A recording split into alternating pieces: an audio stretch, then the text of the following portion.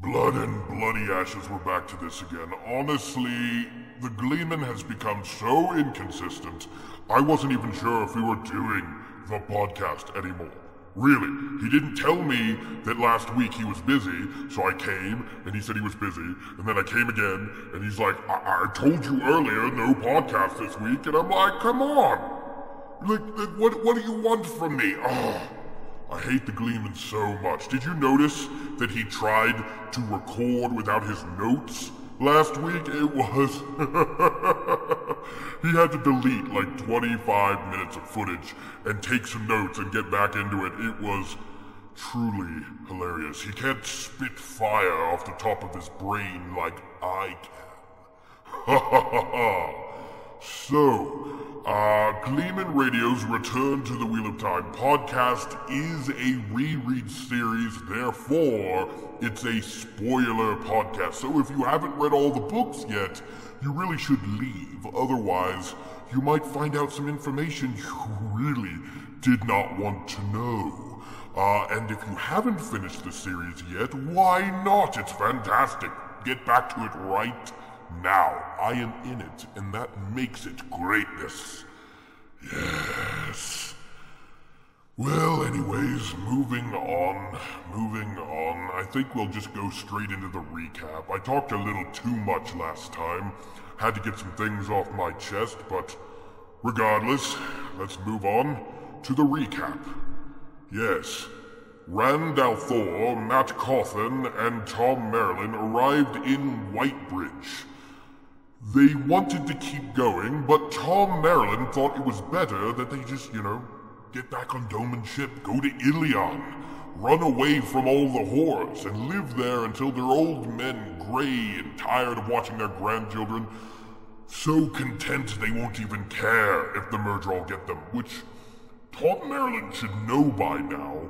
Young or old, you never want the Myrddraal to get you. I don't even know why he said that, but whatever. Florin Gelb was a piece of shit and spreading rumors, so they had to skedaddle, you know what I mean? They had to run for it. But, one of my servants had caught up, a Myrddraal, and Thom Merrilin was separated from the boys at last. No more interference from him. However, he's not dead. To be honest, okay, even I did not want Thom Merrilin to kick the bucket just yet. He is a decent opponent, clever, brave, and resourceful. What's the point of playing the game if you have no one to compete with, So I just separated them for a while and I figured that would work out. Told the Myrddraal not to kill him or pursue him, and ordered one of my Black Ajah servants to heal him. None of that is canon, of course, but I'm Ba'alzamon. Are you really not going to believe me? It's not like I just made that up off the top of my head. It's not like it's something you would call headcanon, is it? Who knows?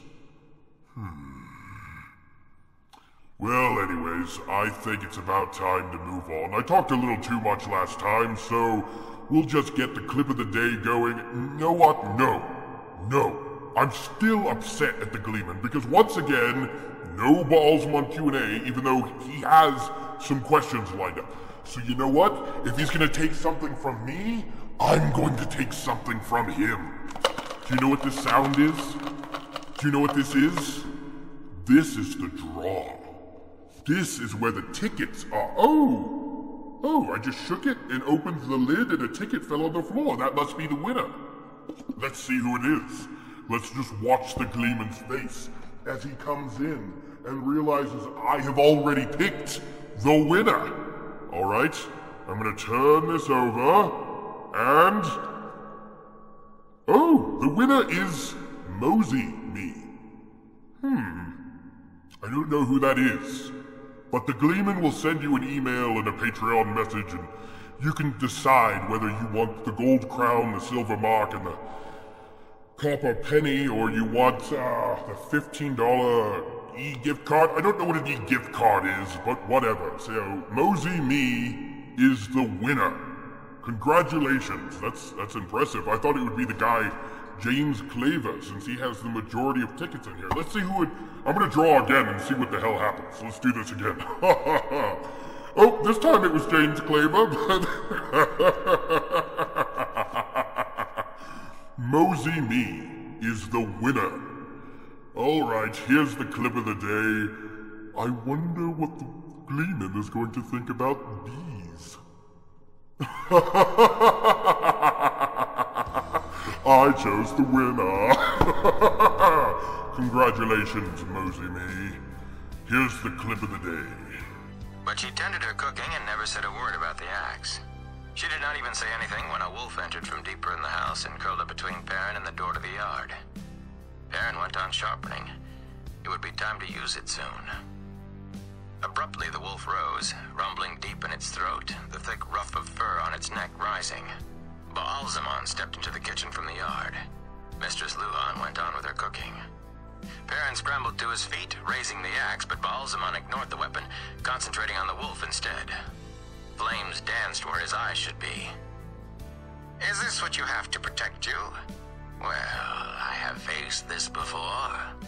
Many times before. He crooked a finger and the wolf howled as fire burst out of its eyes and ears and mouth, out of its skin. The stench of burning meat and hair filled the kitchen. Osbert Luhan lifted the lid on a pot and stirred with a wooden spoon. Perrin dropped the axe and jumped forward, trying to beat out the flames with his hands. The wolf crumpled to black ash between his palms. Hey everyone, welcome back to Gleeman Radio's Return to the Wheel of Time. I'm a little frustrated. That flame-faced bastard stole my moment, and he will pay for it. I've already put a tweet out about it, but if you guys have any ideas on how I can get get him back, let me know. Because I'm so upset about it, I can't even think of any ideas. I can't. It's just... okay. So, I'm your host, Tom. It's good to be back. I'm sorry about yet another hiatus. But we're back, and that's wonderful. And it's a great chapter to be back. It's a very mellow, fun travel chapter with the Tuatha'an. So, let's just get right into it and have some fun, shall we? Congratulations to Mosey Me for winning our first drawing. I will be contacting you soon, probably tomorrow. I almost want to hope that the person listens to hears their name before they get the announcement, you know? It would be almost more fun that way, but I don't know. So yeah, today we'll be covering chapter 27 of The Eye of the World, Shelter from the Storm. It's a rather enjoyable travel chapter with the Tuatha'an, very mellow until, the end when things get a little bit serious. So, after coming across a group of the traveling people in their last chapter, Perrin, Egwene, and Elias continue on with the Tinker's slow-moving caravan. And when I say slow-moving, I mean it. The wagons don't start moving until mid-morning and stop by mid-afternoon if they're able to find a suitable spot. All the while moving slow enough that the Tinker's dogs and children can walk alongside the moving caravan with no trouble at all.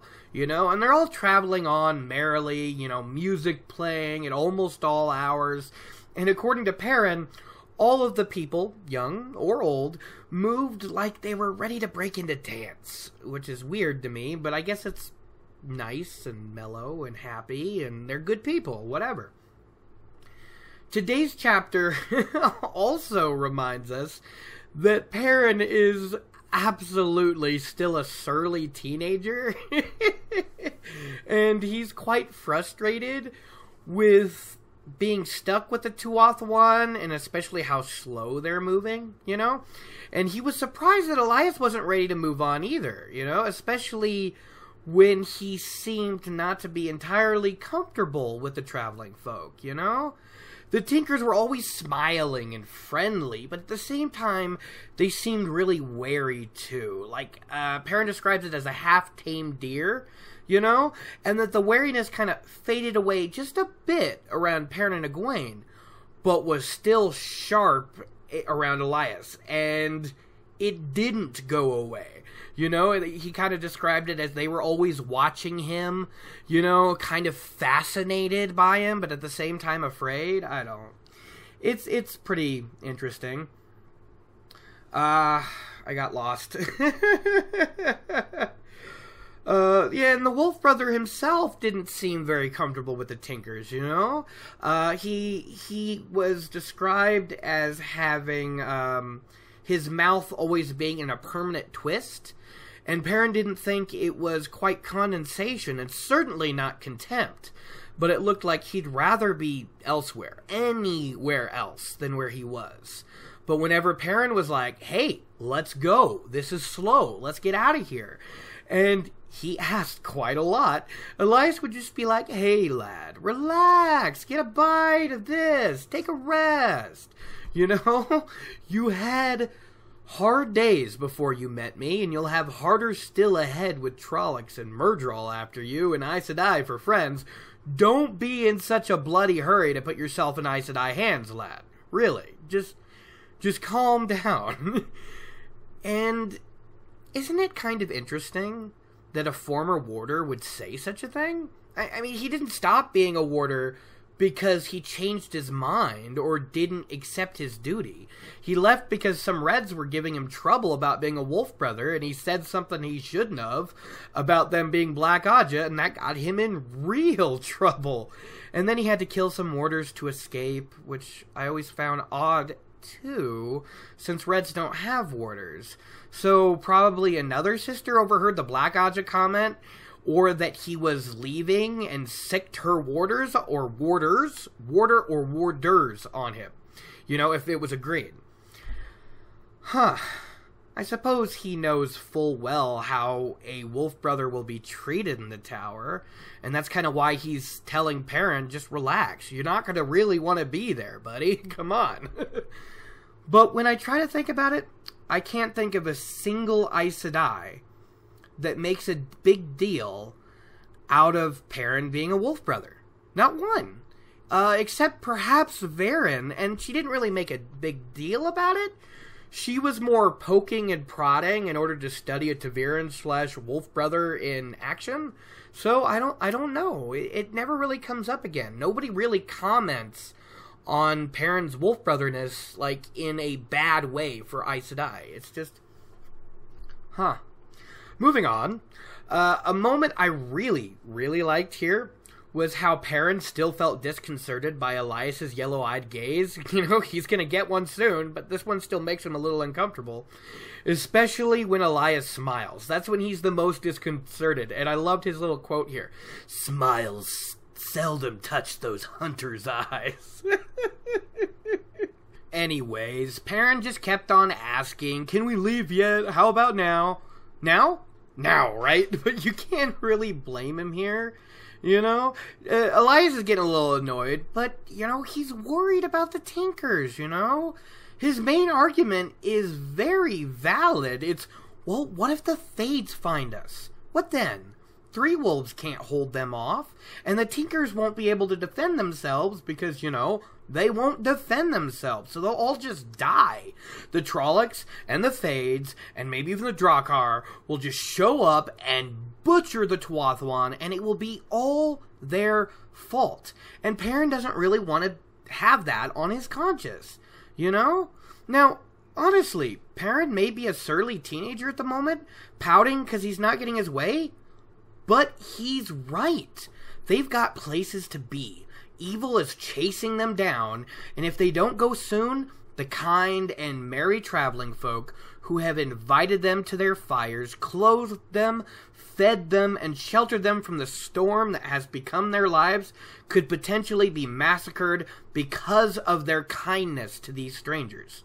You know, I may not entirely agree with the Way of the Leaf, much like Perrin and Elias, but I don't condemn it either. So I really do get Perrin's frustration here. He wants to go and be away. And this becomes something that happens a lot in this chapter. This is his main argument that he repeats several times. But Elias simply says that something tells him to wait. And this is just driving Perrin crazy. You know, something. What is this something, you know? If Elias knows something the rest of them don't, he should just tell them. But Elias is firm, you know? It's just something tells him to wait, you know? He doesn't get these feelings often, but when he does, he listens to them. Because it's saved his life before now. And he does admit that there is something different about this feeling that he hasn't felt before. You know, and it's important, but he can't quite put his finger on it.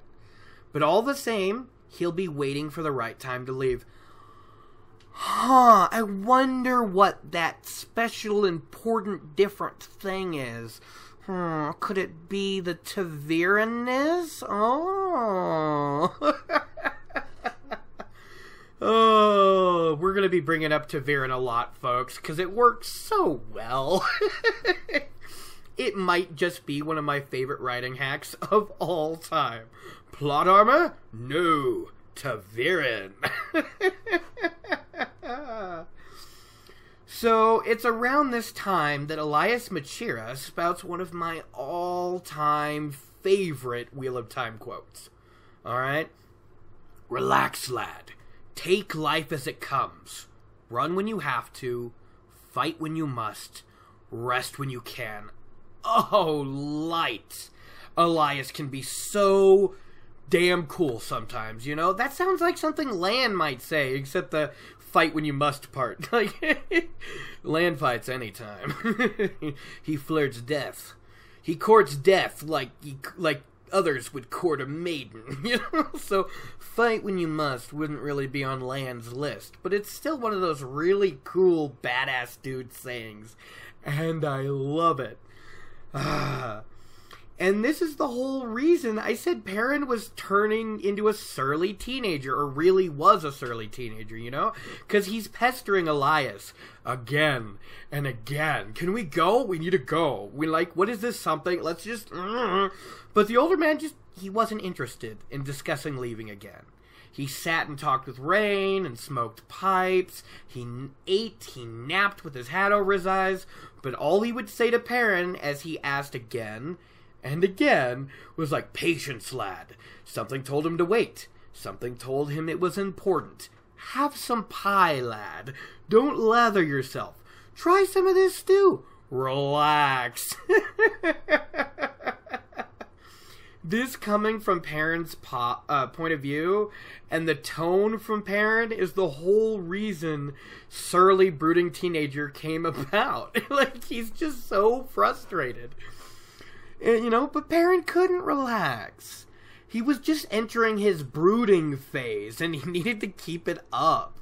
You know, at night he wandered the camp, walking in between the rainbow-colored wagons, brooding and worrying. And this is the funny part.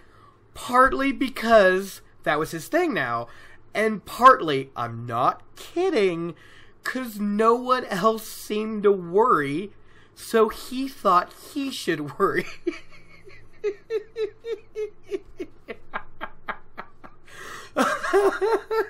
I'm sorry, it gets me every time. I don't know, I read these books, and the way I'm discussing them on the podcast, it's almost like I'm trying to turn them into a comedy. But I don't laugh just with amusement, you know? I laugh with a delight at a lot of this stuff. This is just, it's my favorite fantasy series, and it's great. Stuff like this makes me wonder why Perrin doesn't, you know, quote Rand more often, you know, or use the same quotes, you know? Death is lighter than a feather, duty heavier than a mountain. Doesn't that sound like something Perrin should be saying a lot, just as often as Rand says it? I'm just saying, it's very in character for both of them, but Perrin, I don't know if he ever actually says it. I don't know. But, you know, so Perrin's just watching, you know, the lively camp, people dancing, playing music, laughing, eating, the children playing with the big dogs. And all he could think about is they have to leave. They have to get out of here before they brought the hunters down on these kind and innocent people. They had to go. And he couldn't, so he was brooding. He tried to talk with Egwene, but it was really hard to get her alone to chat. You know, she was either talking privately with Hila, their heads together, and their body language seeming to say that at least to Perrin, that no man was welcome, right? Or she was dancing with that goat-kissing, goose-brained pretty boy Aram. Swinging around and around to the music. Well, at least she's having fun, even if it is in bad company. But whatever. It wasn't only Egwene that was getting into dancing, you know, in the spirit of the music. Perrin did too. And according to him, he'd never danced so hard or so well in his life, you know? Apparently back in Emond's Field, he had only been ever equated to an adequate dancer. And his voice is even worse. But here, he was into it. He was doing good, you know? And he was even requesting songs, you know? And we got Jordan's thing of names changing over distance. So, for instance, a song Perrin knew as Three Girls in a Meadow, the Tinkers called Three Maids Dancing. But I think my favorite part was when Perrin, not thinking, asked for the Tinker Has My Pot. Which caused the Tuatha'an to just fall over themselves laughing, and Perrin was all embarrassed. But they knew it as Toss the Feathers, you know? So he's like, oh, well, that's embarrassing. And next, speaking of music and dancing, next comes the Taganza. It's not called the Taganza in this chapter. I think the first person to name it the Taganza is Faile, right? And that's when she also brings up the Susara, which even makes Hila gasp. Like, you know the Susara? Which means, I think a couple Tinker Girls might know it too. Who knows? I don't want to talk about the Taganza too much. Either I'm like Perrin and a bit of a prude, or I just don't want to feel like a perv talking about this scene in detail. Listener's choice. You decide. Whatever. Basically, though, the second night in the Tinker Camp, a couple of the young women began to dance by the fire. To Perrin's great embarrassment, because, you know, they're erotic dances. I looked it up both on Google and in the Wheel of Time Companion. And the dance is apparently a celebration of womanhood. And it's a dance that involves mostly swaying of the hips, emphasized by the scarf scarf or shawl that she would hold behind her waist to emphasize her movements. And oh, poor Perrin. He could barely even look at them, you know? His face is red as a beet. And he's hoping for the wind so he could cool down a little bit. And he's just, he's getting embarrassed. He's closing his eyes, but he can still see them tantalizing behind his eyelids, you know? And then at one point, a slightly older woman came in to show the girls how it was done. And Perrin would just, groan to himself and put his head in his hands because he's a prude. And I might be too. I'd get embarrassed in that kind of situation. I really would. You know, but, poor Perrin. And basically, it was apparently because of Perrin's blushes and embarrassment that the Tinker Girls, or I should say Tinker Young Women, would dance this every night after that they're there. And Elias makes a good joke about it. He's like, "Thank you, lad." You know, and he's very deadpan about it, right? And he's like, "I should thank you, lad. For at, my age, it takes more than a fire to warm my bones." And then he walked away, and Perrin was sure from his back that even though he wasn't showing it, he was totally laughing at him on the inside. So are we, Perrin. So are we. Gotta say, though, these Tinker Gals are kind of aggressive, though, aren't they?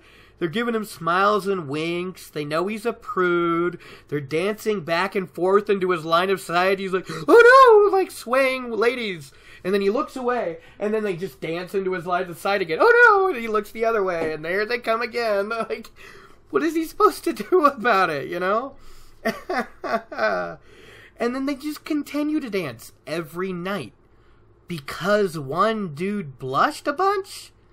I mean, even Rain says they don't dance with the Taganza often. I just... Oh, poor Perrin. And soon after, even Egwene begins to learn the dance.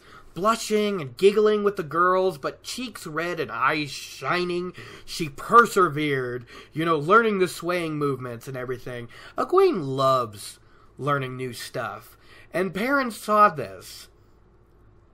And he thought about intervening. He thought about it. But then he thought better of it. Because he's like, I don't think she's gonna be nice if I ask her why she's doing this. And it's a good thing too, because yeah, Egwene would not have been happy if he cracked his teeth, But it makes me wonder, if Egwene learned the Taganza, right? Do you think she ever put it to use?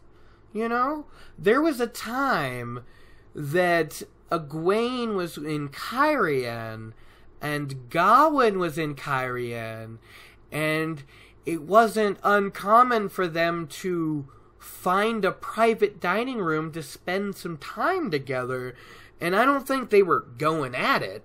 I think they were, mostly, making out or just hanging out, or I don't know. But do you think she ever, performed the dance for him in one of those private dining rooms? I'm just wondering. Okay, in her Aiel garb, she had a shawl. I'm just saying. Maybe she even. I can almost imagine her teaching the dance to Elaine as well. Not Nynaeve, because honestly, imagine Nynaeve's reaction if she saw what Egwene was doing right here. Really. She might want to learn it. She might want to dance it for Lan, right? To get some of his stubbornness out of the way, right? But, I doubt she'd ever admit that out loud. Though, I did have a dream once that Lan still wanted to die after Tarmon Guyden, but Nynaeve shut that down by dancing to Sassara. But let's move past that topic. Guys, did you guys see, I know you all saw it, the casting for Lan? Oh my god, it looks great. I just opened my phone right now to look at it. It looks awesome. Oh, what's his name again?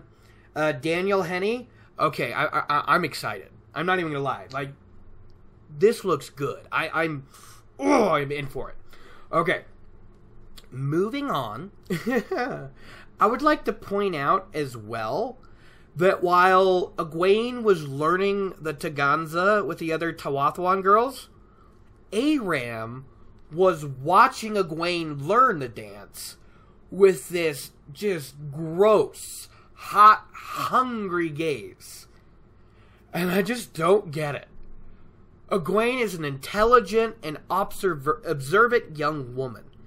How can she not see these warning signs? Really, I do not understand it. Is she just into him because he's good looking? Is that it? I mean, is he charming to her? Because he doesn't seem charming to anyone else. I do not get it at all. Like, there's few characters that aren't evil in this series that I hate. Okay, I don't even entirely hate Padan Fain, because Padan Fain is interesting. Okay, you know what? I hate Padan Fain, but I love to hate Padan Fain. Aram and several White Cloaks are those characters that I just cannot stand, and I don't even want to read about them, and I'm so happy that this is going to be the last time I have to deal with Aram for a while. But then, of course, he'll be back soon enough, won't he?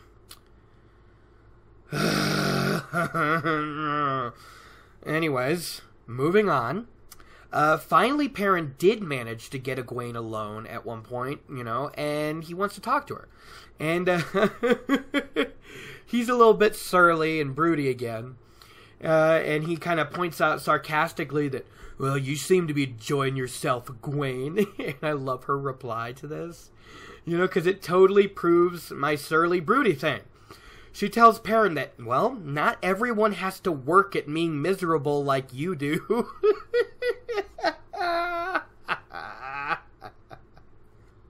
So yeah, Perrin was trying to talk with Egwene, and she's fingering some blue beads around her neck and smiling at them that blasted milk-hearted tinker who wasn't far off watching them gave Egwene. He's over just a short distance away watching her with a confident smile on his face, which is just...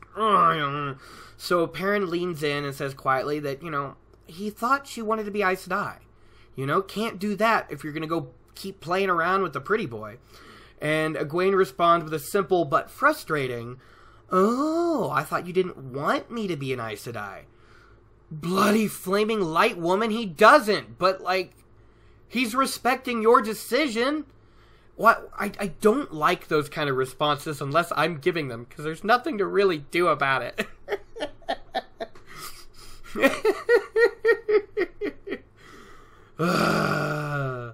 And Perrin goes on, about how, his classic argument, a Myrddraal could find us at any moment. And what do you think will happen to these people if it does? Huh? And then this is for the first time we see Egwene, her little enjoyment mask slip off, right? For just a moment. And she trembles holding her little beads, right? And her answer is quite reasonable, even if I don't like it very much. She says that whatever will happen, whether it's today, tomorrow, or a week from now. She then tells Perrin to enjoy himself while he can, because this really might be the last chance they have to do so, which is pretty melancholy. And then that blasted Aram holds out his hand to her, and she darts over to him already laughing because she makes bad decisions when it comes to men. What was it? Gawyn, Galad, Aram. Rand is the best one!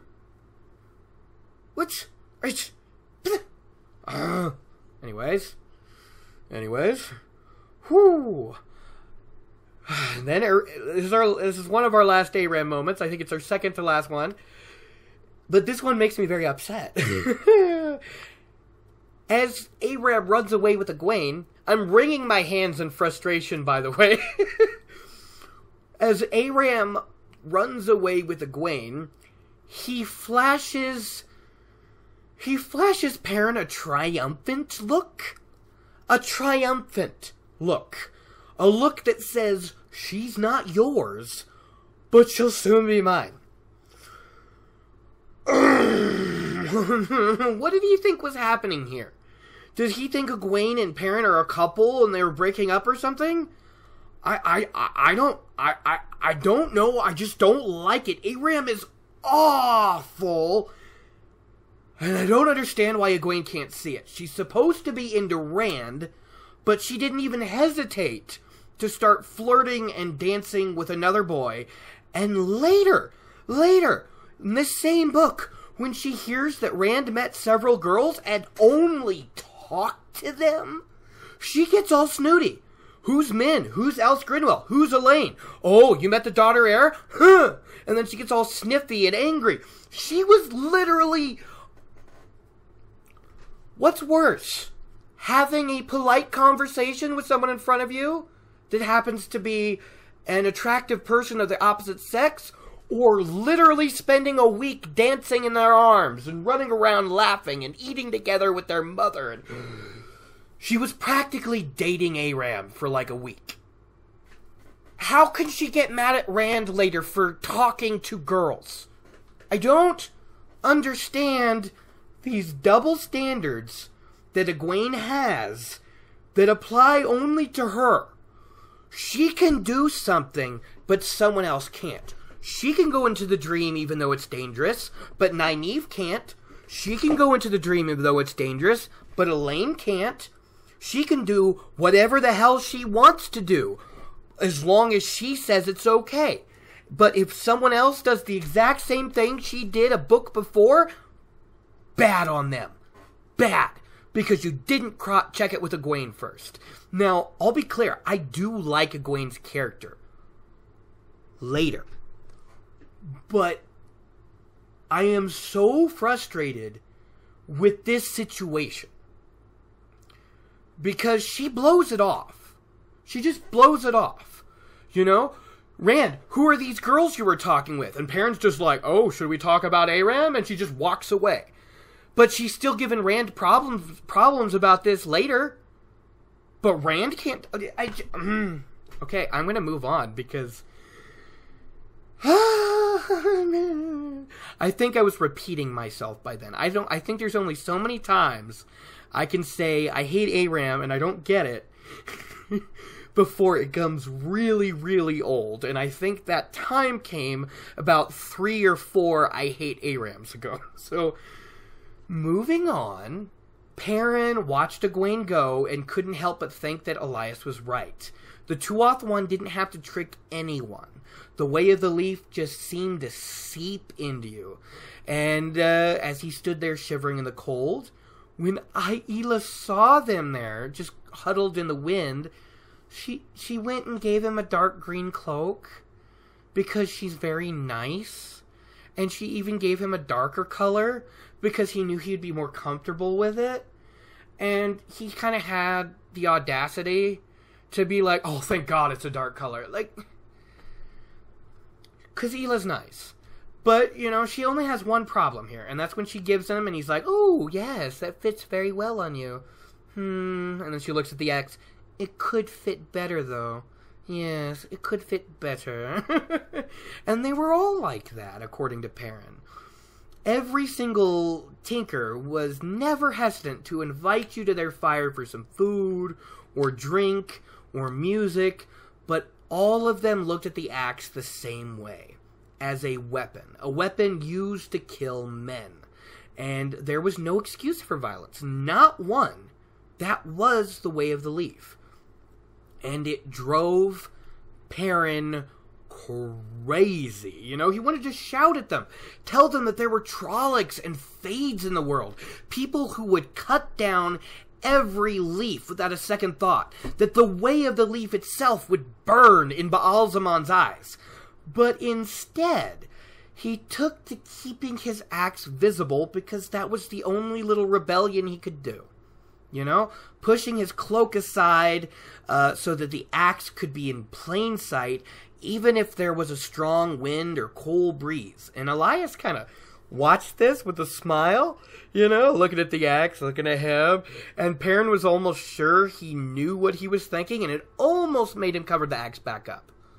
Almost. Okay, moving on. While Perrin found the traveling people's camp a source of constant irritation because, you know, he wanted to be away, they were moving slow, and he was worried to death about him, his only comfort with it, at least, his dreams were normal. For now. But they were nightmares, and not even good nightmares, like really bad nightmares, but still no dark one, right? So, that's good. He would wake up night after night, reaching for his axe in a cold sweat, only to realize that his dream had been just that, a dream, and that the rainbow wagons were not on fire, and no blood-covered Trollocs stood over the corpses of innocent people. Again, poor dude, he is just not having a good time. You know, he just wants to get this journey over with and not endanger everyone he's near to, and I can get that. So next we move on to the wolves. Yes, we get some wolf stuff. Perrin could feel his connection to them growing day by day, and he knew where they were, he knew their thoughts, he knew their contempt for the tinker dogs who had forgotten to use their jaws and the taste of hot blood. And he also knew their inner squabbling. You know, Dapple, the lead wolf, grew more impatient every day. She disliked being away from the pack so long. And if Elyas wanted this thing done, let it be done, you know? Wind was tired, of the slow travel and scarce prey. He despised having to hunt field mice, something he considered good enough for pups learning or the old not able to hunt anymore.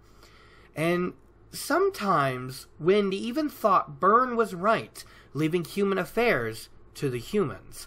But he was very, very careful about these thoughts when Dapple was near, and even more so around Hopper. Oh man, guys, Hopper comes across so cool here. He's described as this grizzled old fighter with age and experience, and he cared nothing for humans, but Dapple wanted this thing done, and he'd run when she ran and wait when she waited. Wolf or man, bull or bear, any who challenged Dapple would find Hopper's jaws waiting to send them into the long sleep. And that was the whole of life for Hopper, and it kept Wind cautious. And Dapple ignored the thoughts of both. Seriously, doesn't Hopper come across as awesome, or what? Oh, so cool. Hopper is the greatest wolf in the series, no doubt. Oh, really, Cat? I hope you don't hear that. The cat's using the scratcher. She demanded to be let in when I paused the podcast for a moment, and she just wants attention and shit, and she's being really annoying. I love the cat, but good God, she can be needy. Where am I? Oh yeah, Hopper came across awesome, or what? Hopper was great. Hopper is the greatest wolf in the entire series. No doubt. Seriously, Sophia? The cat is still giving me trouble. Anyways, Perrin just wanted it all to end. He wanted to Caemlyn. He wanted Moraine and Tar Valon. Even if there were no answers waiting at the end, at least it would be done. Silly Perrin. That would just be the beginning. Honestly, after having read the entire series through multiple times, I can't think of anything worse than if those three Ta'veren actually made it to Tar Valon. They'd be leashed and used for the rest of their lives. And that's the good option, you know? The bad option would be if some of the Black Ajah, you know, tries to kill them or deliver them to Shayol Ghul, you know? I'm not sure if Moraine would have distrusted Sheriam, you know? Because Sheriam was old friends with Moraine and Siuan. So she'd be close enough to do something really, really heinous. And yeah, since she's from the same Ajah on the surface as Moraine, and the two go way back, I think the gang would trust her too much, just like Egwene, Nynaeve, and Elaine did. They confided in Sheriam, and they trusted in Sheriam when they really should have. And finally, we get to that big moment of the chapter. Perrin begins another dream, and unlike his previous, the Tinker Camp was not in flames. Instead, he was sitting in Mistress Luhan's kitchen as she cooked. He sat at the table, sharpening his axe, which even in his dream he found odd, as Mistress Luhan never let that kind of work be done in the house. I don't know what I'm doing with my hands. The moment I started talking about Perrin sharpening his axe, I started doing the movement with my hands, and I still haven't stopped, and I don't know why. Okay, yeah. So, yeah, it's odd, because Mistress Luhan never allows that stuff to happen. You know, Master Luhan even has to take her knives outside to sharpen them.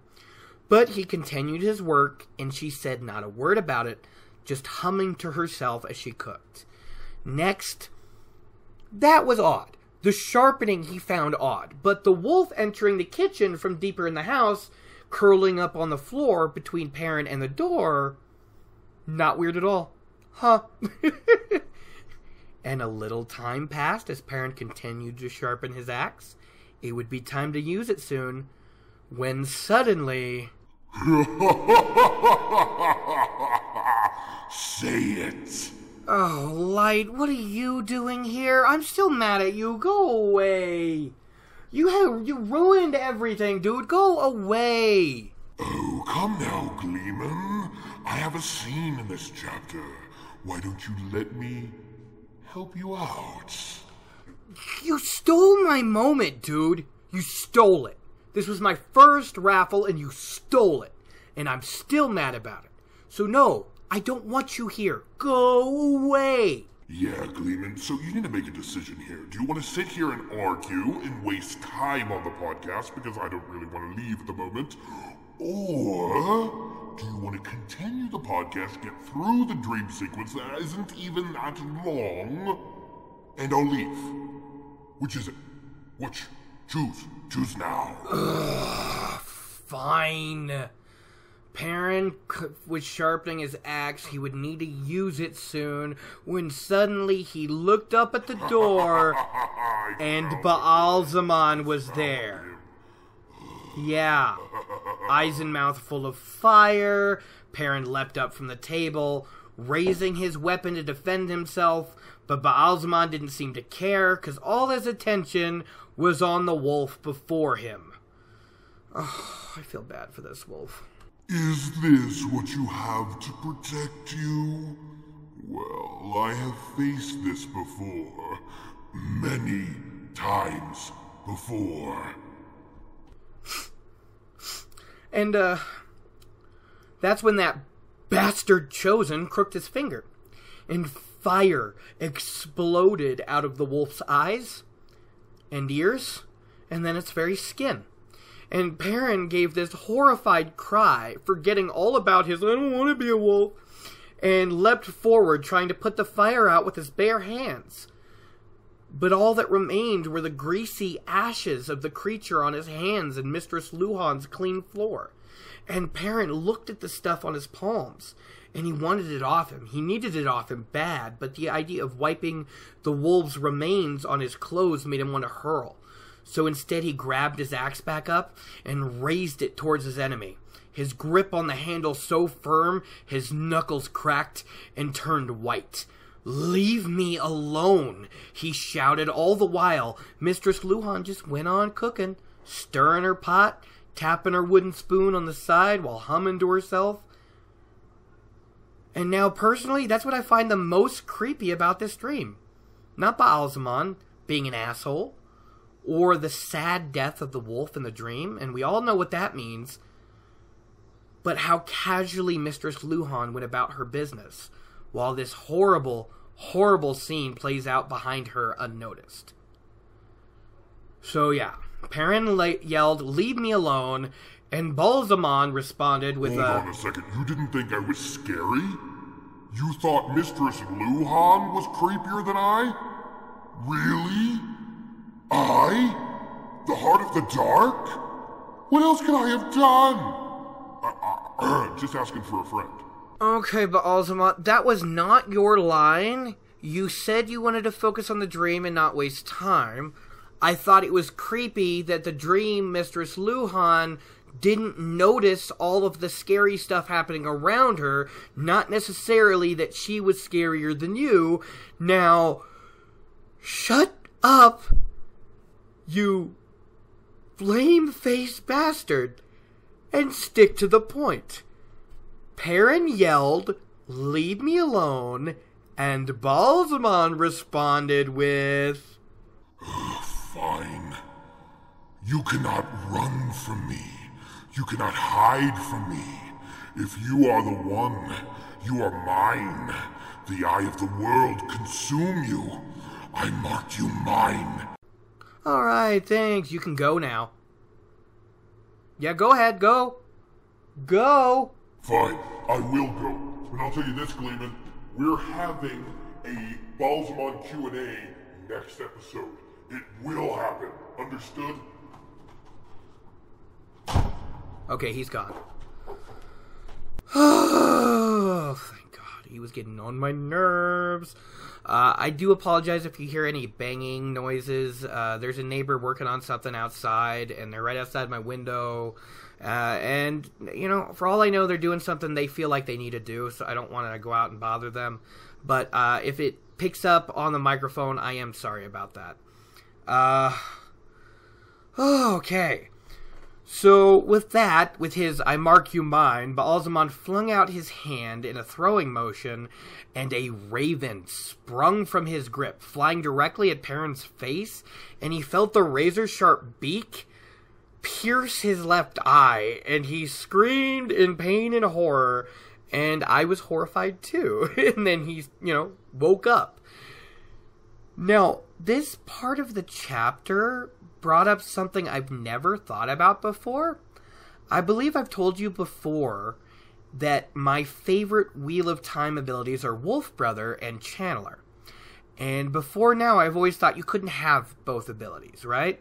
So I'm always like, I guess I'll be a Wolf Brother. Channeler would be great, but I'd pick Wolf Brother, right? However, Ba'alzamon makes it sound like it is possible, right?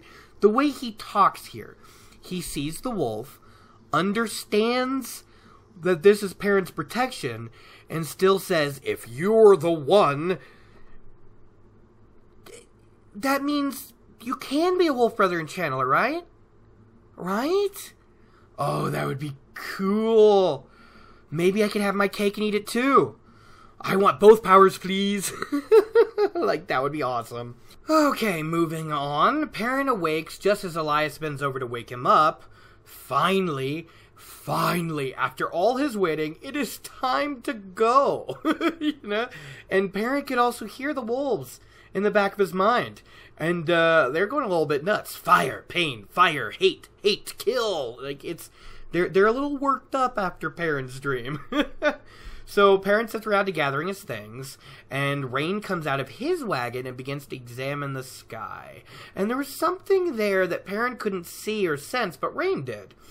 And it unnerved him. He did not like the look of the clouds in the distance. So he told Elias that he thinks they'll be making an early start themselves and heading east. Maybe a steading near the spine of the world. That would be nice. And Elias agrees that, yeah, trouble rarely enters a steading. But, Ogier doesn't really like people very much. And Rin's like, the traveling people are welcome everywhere. Besides, even Ogiers have pots and other things to mend. Which is nice. He's optimistic. And I think, yeah, he'd get along great with the Ogier. That's when Rain asks if they'll be coming along with them too. But Elias explains that they're going to be going their own way from now. Going their own way from here. I'm sorry, from now? Really? And Rain's like, yeah, I figured. It seemed about time. And it's around this moment that Ela and Egwene exit the wagon. And Perrin expected an argument from Egwene. That she might want to stay with the Tuathalan. Or just not want to leave yet. But as soon as Elias explained, hey, we're heading out, she just went right back into the wagon to get her stuff and get ready to go. So, yeah, good on Egwene. I guess she always knew this Aram thing was just a fling, huh? A badly choiced fling, but still a fling. Rain and Ela were both trying to convince the group to stay long enough for a meal at least, right? And Rain's arguing much more vigorously than Ela, who's saying all the right words, but there's no real heart in them. It's clear she really won't mind seeing the back of Elias, if not Egwene and Perrin. Well, if not Egwene, Perrin has that axe, you know what I mean? But Elias is like, no, we gotta go, and the Seeker at least thinks that they need a proper farewell, He's never let anyone leave without a farewell feast, and if they can't do that, everybody's gonna at least say goodbye, right? So he runs around and starts banging on the wagons of all the Tinkers who aren't awake yet. And they're getting ready for a proper goodbye, all showing up wearing their absolute best, making Rain and Ela in their simple yellow and red look positively boring in comparison. I don't know how the Tinkers had time to change into their best that quickly, but whatever. They all took turns shaking hands with the party, except the girls who had teased Perrin with their dancing, because they hugged him instead. And apparently they hugged him quite warmly and vigorously, because the hugs were enough for Perrin to wish that they weren't quite leaving just yet. That is, until he realized how many people were watching, and he turned bright red again. Oh, poor Perrin. Ah. But, here's some good news. Perrin did see Aram pull Egwene aside, and the two began to talk. And Aram seemed to be pleading at first, with Egwene just shaking her head. Nope, gotta go, got stuff to do. And then Aram's face changes from pleading to argument, and he's really starting to get fierce about it, you know? He's starting to argue pretty heatedly until Egwene is saved by Ela, giving her grandson a few sharp words I wish we were able to hear. Oh, I would have loved to hear what Ela said. I really would have.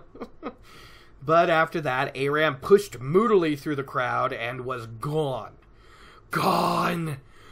Oh, thank the light. Oh, we won't have to see his stupid face again till book 4.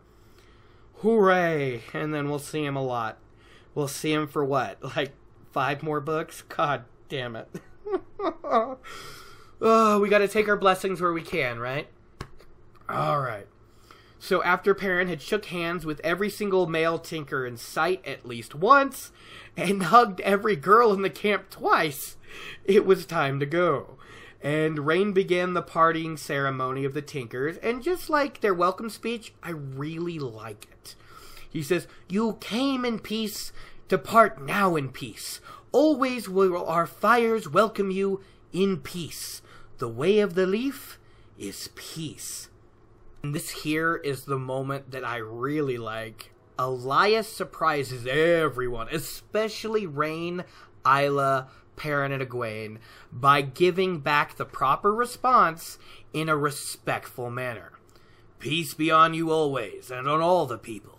I will find the song, or another will find the song, but the song will be sung, this year or in a year to come. As it once was, so shall it be again. World without end."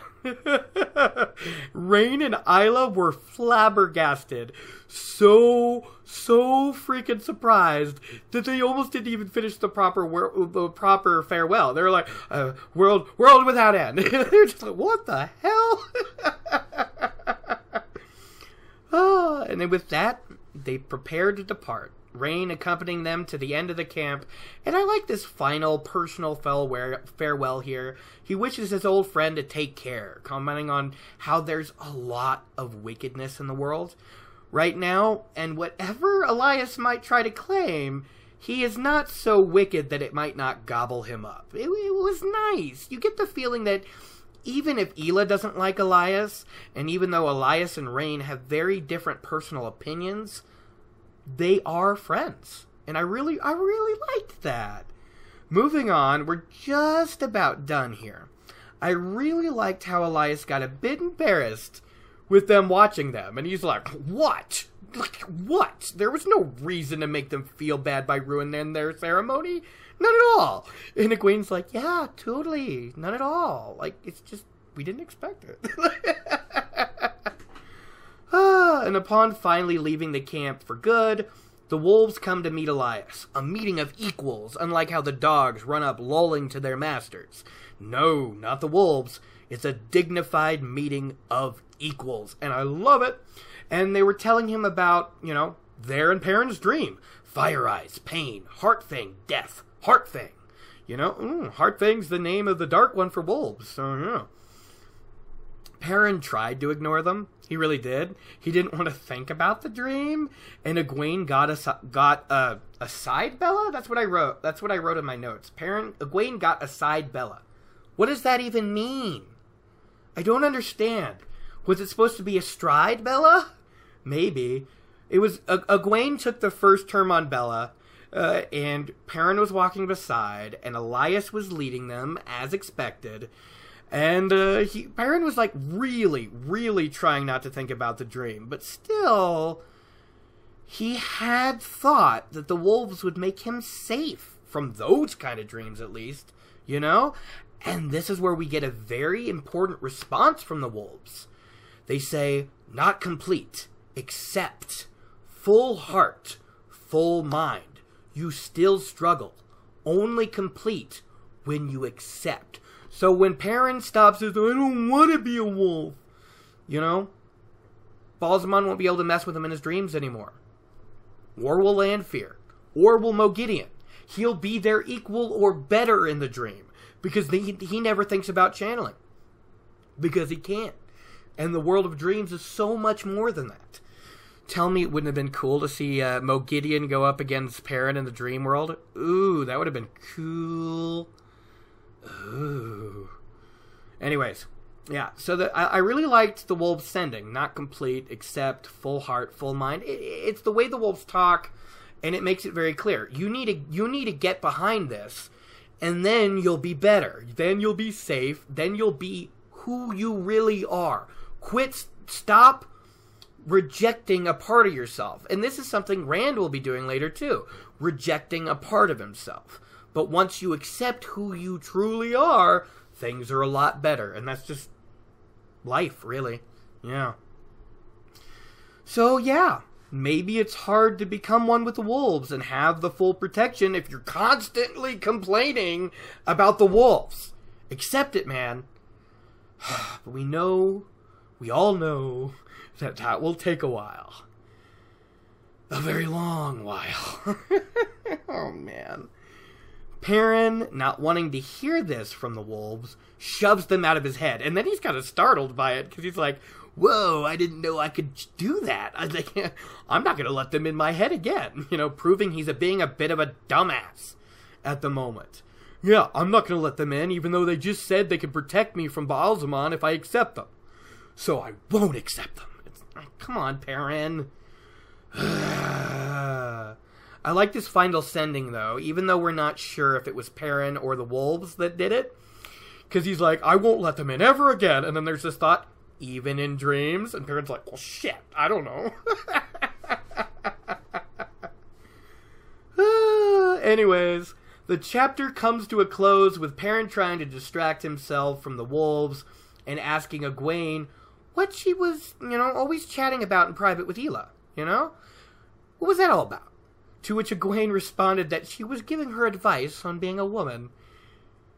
And this causes Perrin to laugh, which is obviously a bad move. And caused him to miss the dangerous look she gave him, too. And he's like, advice? No one tells us how to be men. We just are. And then Egwene comes in with the winning blow. You ready? You ready? She's like, oh. And that, Egwene says, is probably why you're so bad at it. Oh, man, that was good.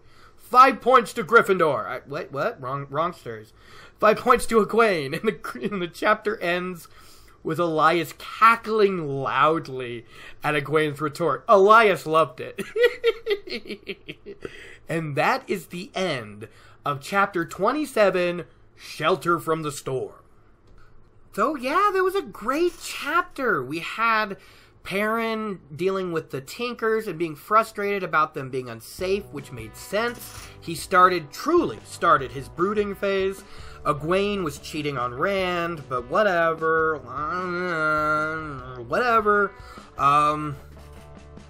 It was a good chapter. The wolf stuff was cool. Hopper came out looking awesome. Elias was funny through most of the chapter, actually. And he gave out one of those awesome Wheel of Time quotes that are probably in my top 5 or 10 all-time, just sayings, Kind of like, what's another one? Women forgive but never forget, and men forget but never forgive. That's another one of my all-time favorites. Oh, it's just good stuff. Good stuff. Once again, congratulations to Mosey Me for winning this month's drawing. Next month's prize will be either, well, actually, I don't know, because it's up to Mosey Me to decide if they want the coin set or the gift card. And if they want the gift card, then the coin set might be available next month. But I also already purchased the first volume of the Wheel of Time graphic novel for the Eye of the World. So that will also be an option starting next month. It's not here yet, so I can't offer that now. But yeah, so Wheel of Time coin set or $15 e-gift card. But I do want to say, Mosey Me, you will not be eligible for next month's raffle. It would be completely unfair if someone won twice in a row. So you won't be eligible for October's raffle, but you will be eligible for November's once again, alright? So I will be contacting you tomorrow morning. Yeah, I think we're done. I'm pretty tired. I'm beat. I want to do some other stuff. This was a fun chapter. I hope you guys enjoyed it too. If you enjoyed the show, please check out my Patreon. You can get a chance to get in the drawing for just $1 a month. And, yeah. So, I hope you guys all have a wonderful rest of your day, wherever you are. Always remember, like, subscribe, review, criticize, and mustaches. I still miss Tom Maryland, folks. I'm not ready. I want him back. And I'm upset because next time he's only going to be back for like a couple chapters, and it's going to be a tease. And then The Dragon Reborn is going to come around, and it's going to be the best thing ever. The Dragon Reborn is one of my all-time favorite books of the entire series.